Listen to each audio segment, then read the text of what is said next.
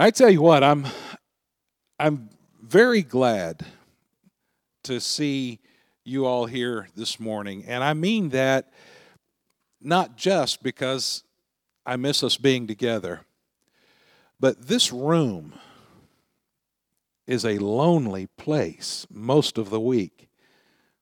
I spend quite a bit of time in here on my own, especially the last 2 or 3 weeks when we've been trying to put together all of the equipment and doing the replacements and the repairs that we can do and trying to fix all the problems.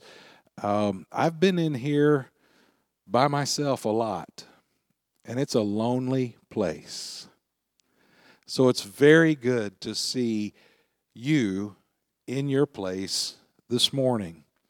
I think it's important for us to be together. This COVID stuff has really set us back, hasn't it?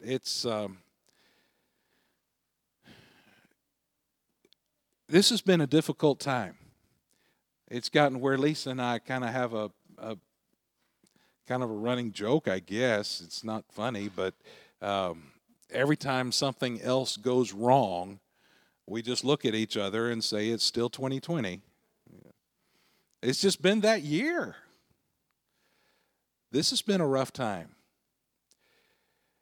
You and I have a choice to make about this season, about COVID specifically, but all the other craziness that's gone on this year as well. And that is this. We can choose to just make it through, just hold on and survive until this is finally all done. Or we can choose to find ways to grow and learn through this experience. Do we really want the COVID chaos to be a waste of our time? Or could we find things that we can learn from this experience?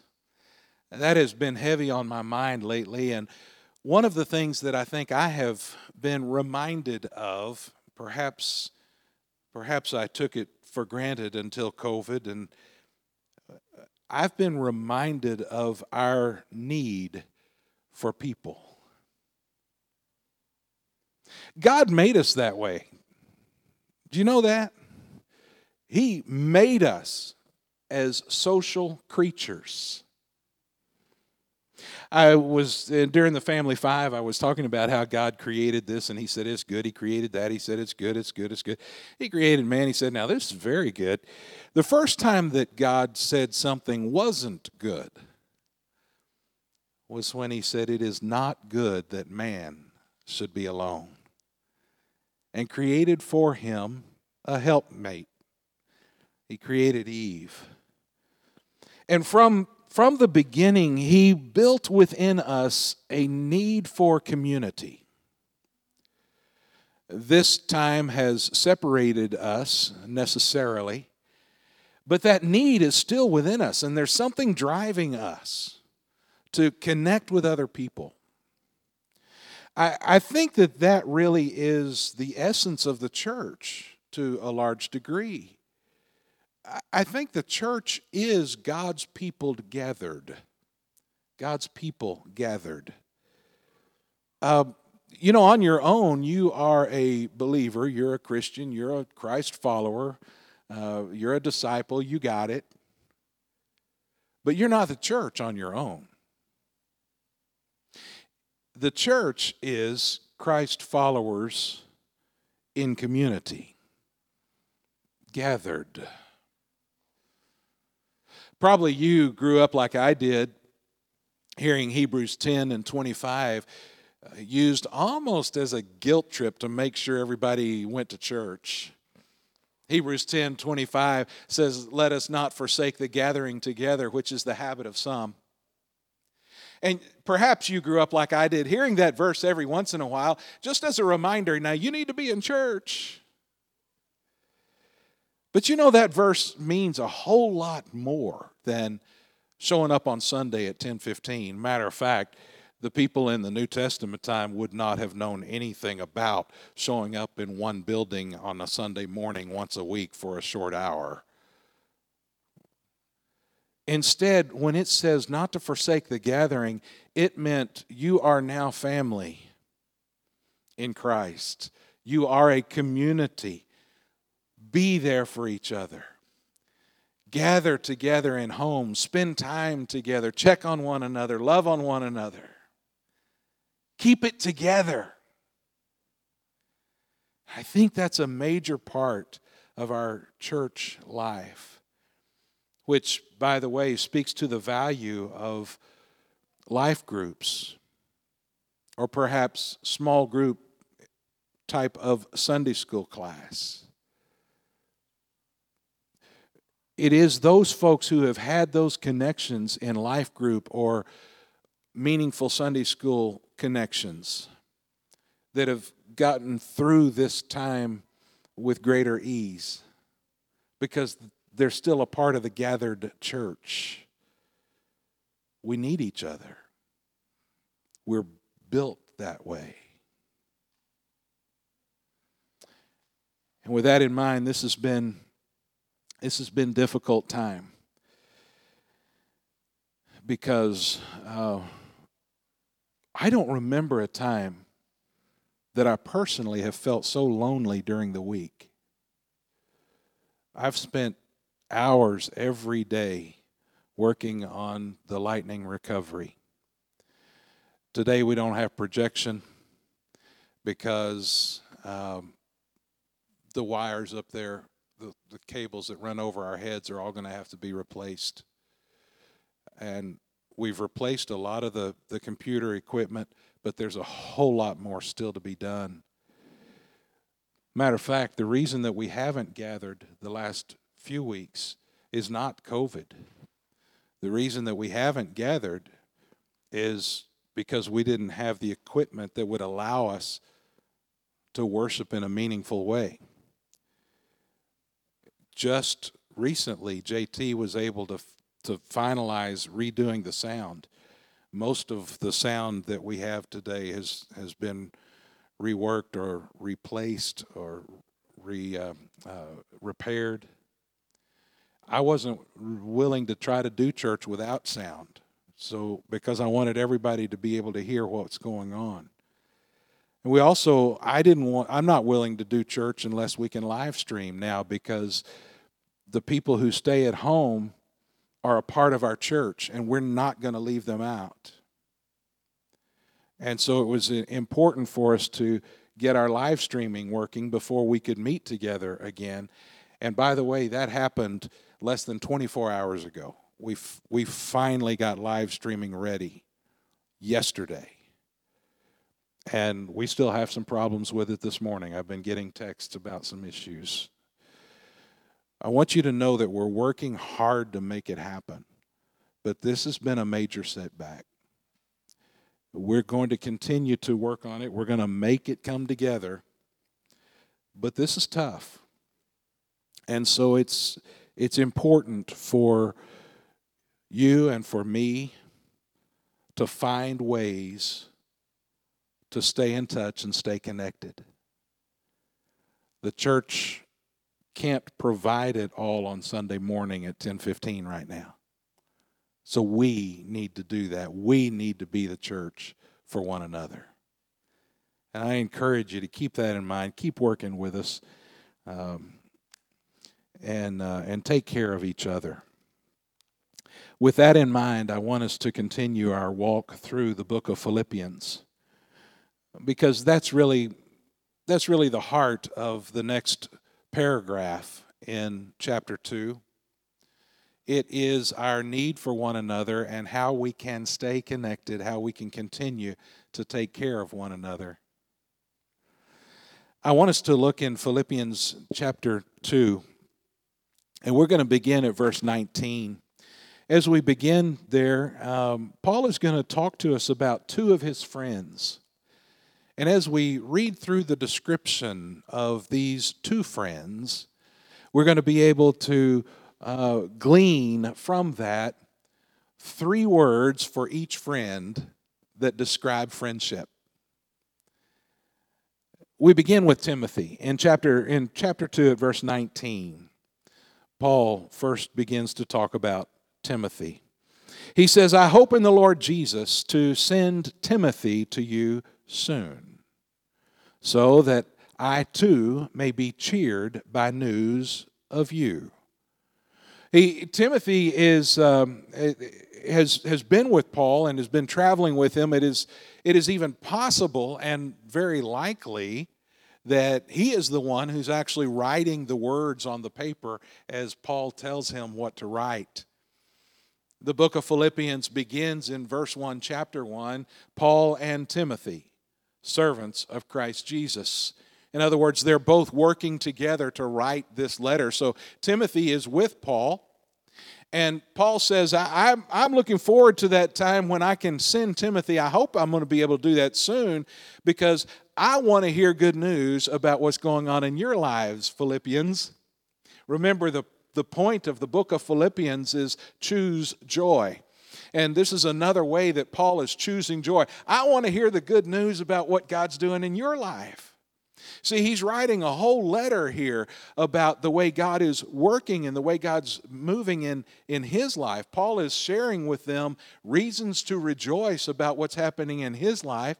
And he says, now I want to have reasons to rejoice about what's happening in your life as well. And so he says, I'm going to send Timothy, and I want to hear good things.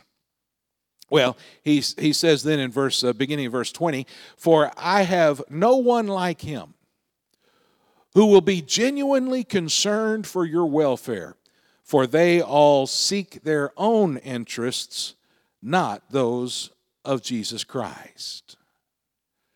He says, of all the people I know, Timothy is the one guy who has the right motives, who has the right reason for living. He says, in essence, Timothy is so close to the Lord and he's doing things to serve the Lord. He is not like most of the other people I know. He says in verse 21, they all seek their own interests. Well, that describes almost everybody you and I know, doesn't it? They seek their own interests, not those of Jesus Christ. And when he says that, he's saying that Timothy is different than that. In verse 20, I have no one like him who will genuinely be concerned for your welfare. The others are worried about themselves instead of Jesus, but not Timothy. It's very interesting to see the difference between chapter 2, verse 21, and chapter 1, verse 21. Chapter 1, verse 21 is very familiar to you. It is where Paul says, for me to live is Christ, and to die is gain. Paul says, for me to live is Christ. Compare that to 2:21. For they all seek their own interests, not those of Christ. Paul is able to say of Timothy, he is a Christ follower. We glean from that one word that we want to begin our discussion about friendship with the word faith. Faith. You want your closest friends to be people of faith. Now, should you have lost friends? You bet. Matter of fact, I'd even go so far as to say if you don't have lost friends, then you're not being salt and light in the world. Should you have lost friends? Absolutely. However, those friends that are your closest friends, those friends that you share a part of your life with, those friends that walk through life with you should be other Christ followers. Why? Because if you are a Christ follower, Christ is leading this direction, you're following Christ. If your friend is not following Christ, then he or she is going in a different direction. And one of two things is going to happen. If your friend is not following Christ, they're going in a different direction. They are either going to pull you in their direction, which means you're now no longer following Christ very closely, or the other thing that is going to happen is that friend is going to go their way and you're going to stay following Christ, and the friendship is going to have problems. So you want your closest friends to be other Christ followers who are headed in the same direction that you're headed in as you follow the same Jesus. Timothy was a good friend to Paul because Timothy was a man of faith.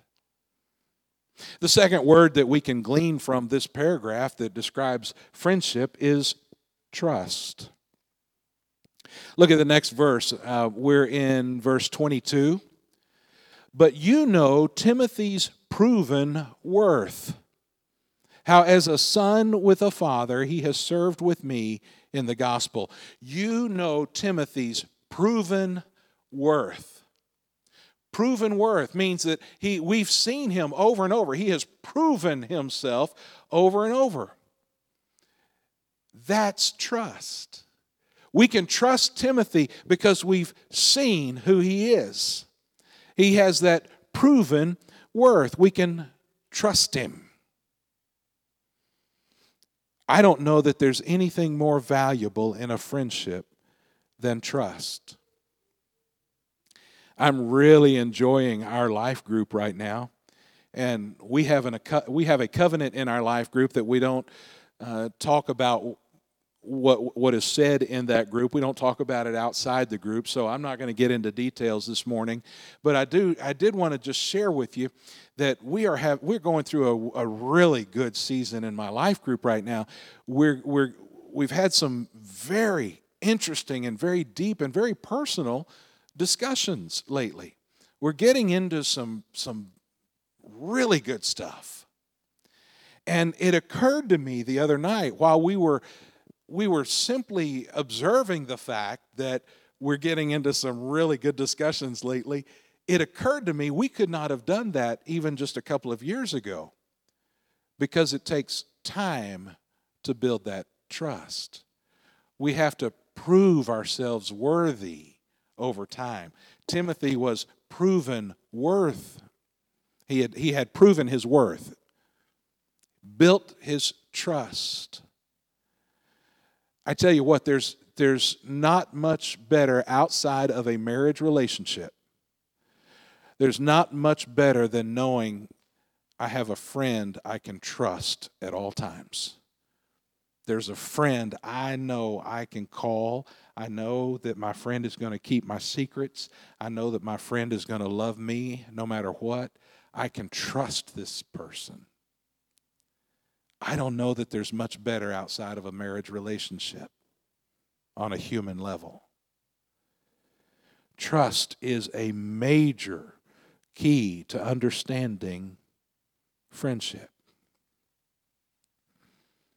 And then I think we learn from Timothy as well the third word, which would be service.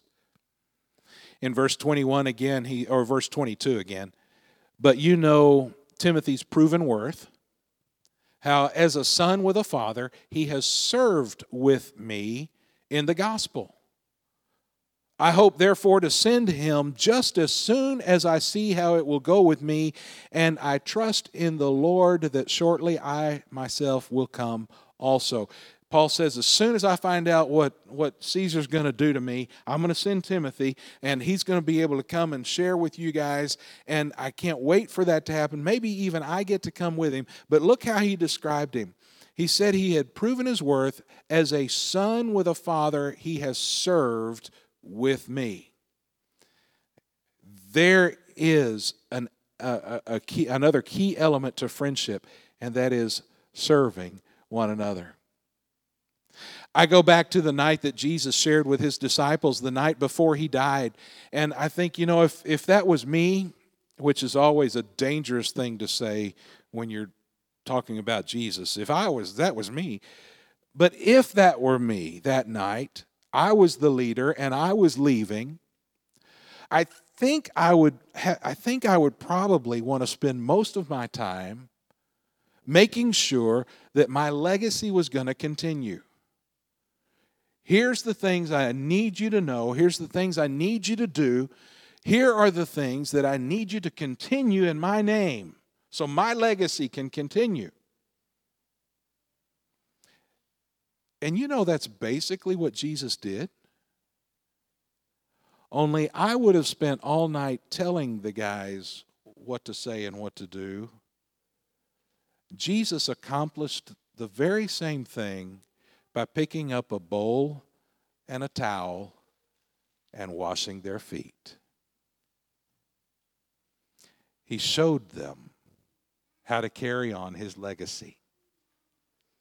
He served. And then he said, guys, you call me master, and you're right, by the way, I am your master. If the master serves you, you're not above the master, so now you should serve like I did. Go and serve one another. He said that to his 12 friends. Serving is a major part of what it means to be a friend. Timothy, as we look at the relationship between Paul and Timothy, we hear faith, we hear trust, we hear service. Their friendship kind of reminds me to a degree of the friendship of Jim and Philip that John Maxwell tells about. John Maxwell told about Jim and Philip, who did everything when they were kids. They went to high school together. They went to college together. After college, they joined the Marines. Once they were in the Marines, they wound up serving together in Germany. They fought side by side in one of history's ugliest wars. And during that fierce battle, they were given the command to retreat. As the men were running back, Jim noticed that Philip hadn't returned with the others. And Jim begged his commanding officer to let him go after his friend. But the commanding officer wouldn't let him go. He said, if you go back into that firefight, it'll be suicide. Jim disobeyed, however, and he went after Philip. His heart pounding, he ran into the gunfire, calling out for Philip. A short time later, his platoon saw him hobbling across the field, carrying a limp body in his arms. The commanding officer shouted at Jim for his outrageous risk. He said, your friend is dead. There was nothing you could do. No, sir, Jim replied. I got there just in time. Before Philip died, he said, I knew you would come. Man, what a friend. Paul had a good friend in Timothy. He also had a good friend in Epaphroditus. Let me take the few short remaining minutes to share with you Epaphroditus, verse 25. I've thought it necessary to send to you Epaphroditus, my brother and fellow worker and fellow soldier, and your messenger and minister to my need. For he has been longing for you all and has been distressed because you heard that he was ill. What happened was the Philippians sent Epaphroditus to bring an offering, really, to bring money to Paul. Epaphroditus brought that money to Paul, and once he brought the money, he stayed and kind of took care of Paul. They strengthened their friendship over time. So that's what it means when it says that he was your messenger and minister to my need. He was bringing the money as their messenger, and he ministered to his friend Paul.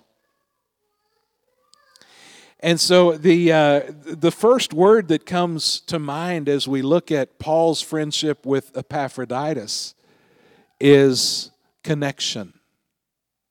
Did you hear how he described his friend?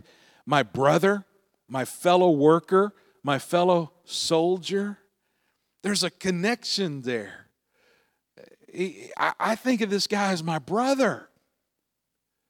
I mean, I'm on the front lines of the spiritual battle, and he's a fellow soldier right there working with me. He is my fellow worker. He's my partner.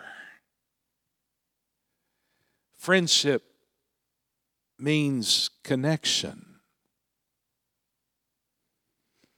I was, I guess, about 4th grade, maybe 5th grade, when I got to be friends with Ronnie. Ronnie and I were in a scout troop together. We went to the same school, but I think we really got to be friends in scouts and then realized we were at the same school. We went up through scouts together. We stayed in school together, went through junior high, all the way through high school together. We were in band together. We went to church together. I finally, after waiting way too long, I finally invited him to church with me, and he wound up coming to know the Lord and stayed in church with us. Through college, we hung out together, and we were friends. He was what I called my first friend in my wedding. In my family, there are 3 brothers, and we all kind of took turns being each other's best man. And so in the wedding, there was me and my brother, and then my next brother, and then but my first friend was Ronnie. Through the years, Ronnie's got his family, and I have my family. He works in a different kind of job than I do. We live in different towns. We don't really hang out much anymore. But every single time I go through a rough spot, there's Ronnie. He either calls or shows up. There's a connection. That's the kind of friendship that Christian brothers can have. That's the kind of connection that God wants us to have with one another. That's friendship. Very few people in your life can have that kind of connection with you. I think too often we wait to have friendships develop, or we look around and we try to fake a real connection with too many people. Look at Jesus' life. He had thousands of followers. At one point in the scriptures, we're told that he only had 120 who actually followed him from place to place. And then of that 120, there were really only 12 that he considered friends, that he hung out with all the time. And within that circle of friends, there were 3 that were his best friends, connected to these 3 guys.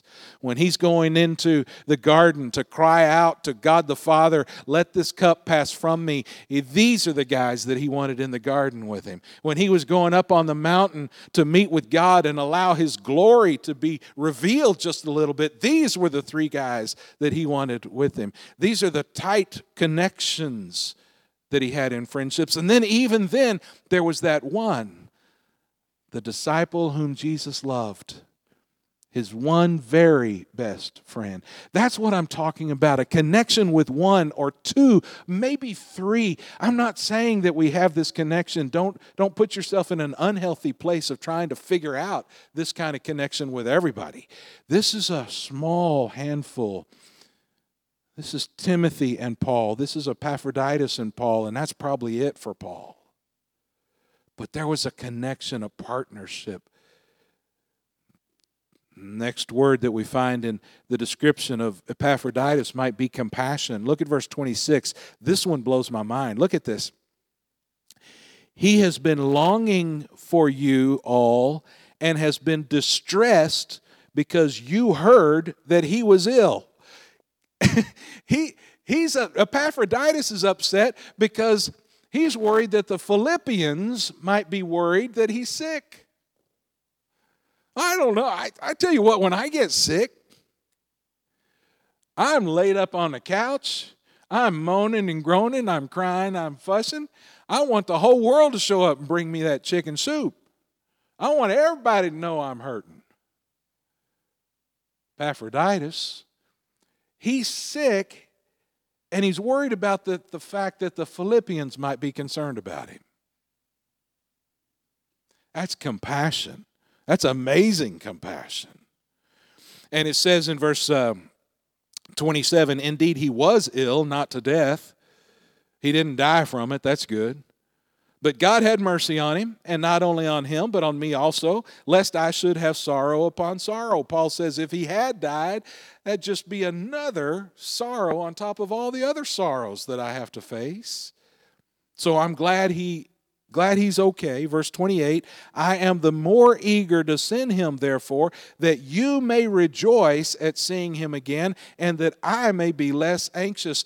I can't wait for you to see him so that you can rejoice again, and that'll make me less anxious knowing you're happy.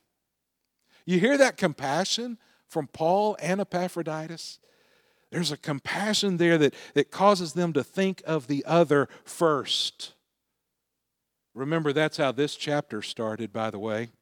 Chapter 2, do nothing from selfish ambition or conceit, but in humility count others more significant than yourselves. That's friendship. And my time is up, but there is one more, and I'll share it very quickly. In 29, we hear that third word that describes the friendship with Epaphroditus, and that is the word sacrifice. Listen. So receive him in the Lord with all joy. Honor such men, for he nearly died for the work of Christ, risking his life to complete what was lacking in your service to me. He risked his life, Paul says, to take care of me. That's sacrifice. That's a huge sacrifice. And I don't know that we can have genuine friendship without sacrifice. So we say, well, my goodness, those are great friends. Friendship that includes faith, trust, service, a connection, compassion, sacrifice. That's great friends. How can I have friends like that?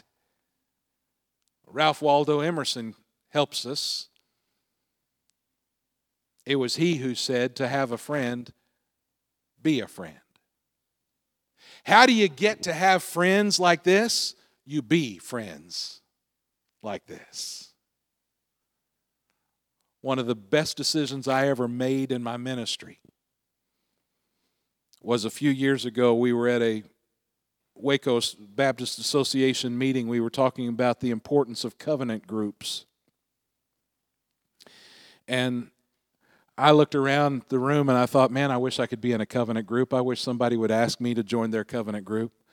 I kind of feel left out. I'm kind of on my own. I'm the only one in West. Everybody else is over here in Waco and big churches. They got things going on, and I'm kind of by myself. And I wish somebody would ask me to be in a covenant group. And then it hit me. Instead of feeling sorry for yourself and waiting for someone else to put that together to be your friend, what's stopping you from reaching out to them?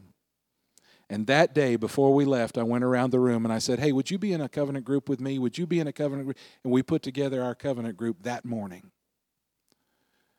And from that day, I have learned that I can't sit around and wait for somebody to be my friend. What I can do is be this kind of friend so that I wind up with these kinds of friendships. There is a third friend included in the text, although it may be a little more subtle than the other two. But we hear that Timothy would seek the interest of Jesus Christ, and Epaphroditus suffered to do the work of Christ. There is that third friend there, Jesus himself. And look at how these words apply to him. Faith, trust, service. There's a connection. He showed compassion like no one else. And what a sacrifice. There is no better friend than he.